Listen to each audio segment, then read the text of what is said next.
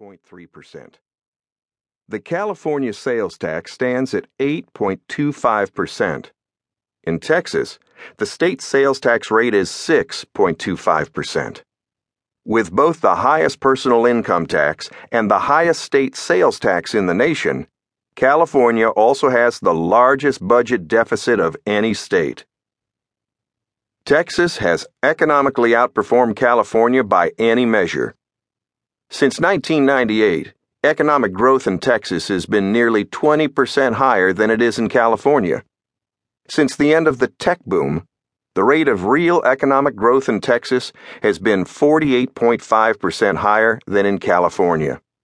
From 1998 to 2007, personal income in Texas grew 21% faster than in California.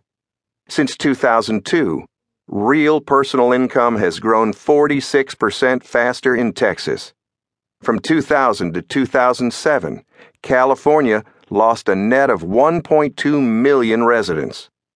Texas, over the same period, gained more than 500,000 in interstate migration, the third highest in the country.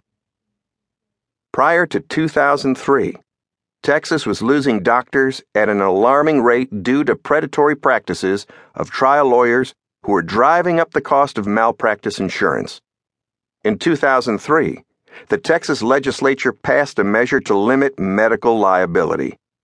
In that same year, a state constitutional amendment was approved by voters to cap non-economic damages awarded by juries. These two provisions reversed the trend and improved care, accessibility, and the overall economy by making Texas a more attractive place to live, work, and own a business. Malpractice claims dropped, and physician recruitment and retention went up. Doctors saved more than $50 million on insurance premiums, and hospitals' insurance rates went down. People in Texas, like anyone living in any state, have a choice. They can vote with their feet. Many living in California simply became fed up with their state's high taxes and regulations. Many who moved out moved to Texas, where on average they are safer, freer, and more prosperous. Competition among the states is a powerful incentive for states to keep taxes and the cost of doing business low. And as this California versus Texas example shows, conservative economic policies work and socialist policies don't. Yet both the Obama administration and the Pelosi-Reed Congress continue to ignore success stories like Texas. They are going in the opposite direction, passing a massive government takeover of health care while planning similarly massive tax increases to pay for it and for the rest of their job-killing agenda. Now, it may not be surprising that a politician from Chicago would not naturally look to the Lone Star State for solutions. And you wouldn't expect a Texas governor to look in Illinois for answers, thankfully. And that is precisely the point of this book. States have been called laboratories in democracy precisely because every problem potentially has 50 different approaches to solving it. Some solutions work in some states and not in others. Some states prefer some solutions over others.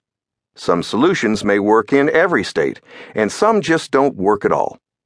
But the best way to find the best solutions is to allow the states to discover what works best for them without the federal government interfering. In today's global economy, each state is competing not only with other states for businesses, workers, and investors, but also on a global level. The fact is, with the right principles and policies, you can make any place rich, as happened in Hong Kong. Unfortunately, the opposite applies as well.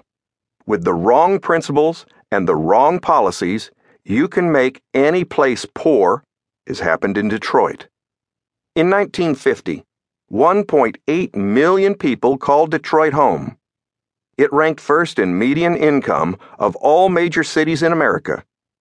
But after Detroit's political leaders ignoring the principles of freedom and free markets, governed with runaway government spending and taxes, Detroit shrank by more.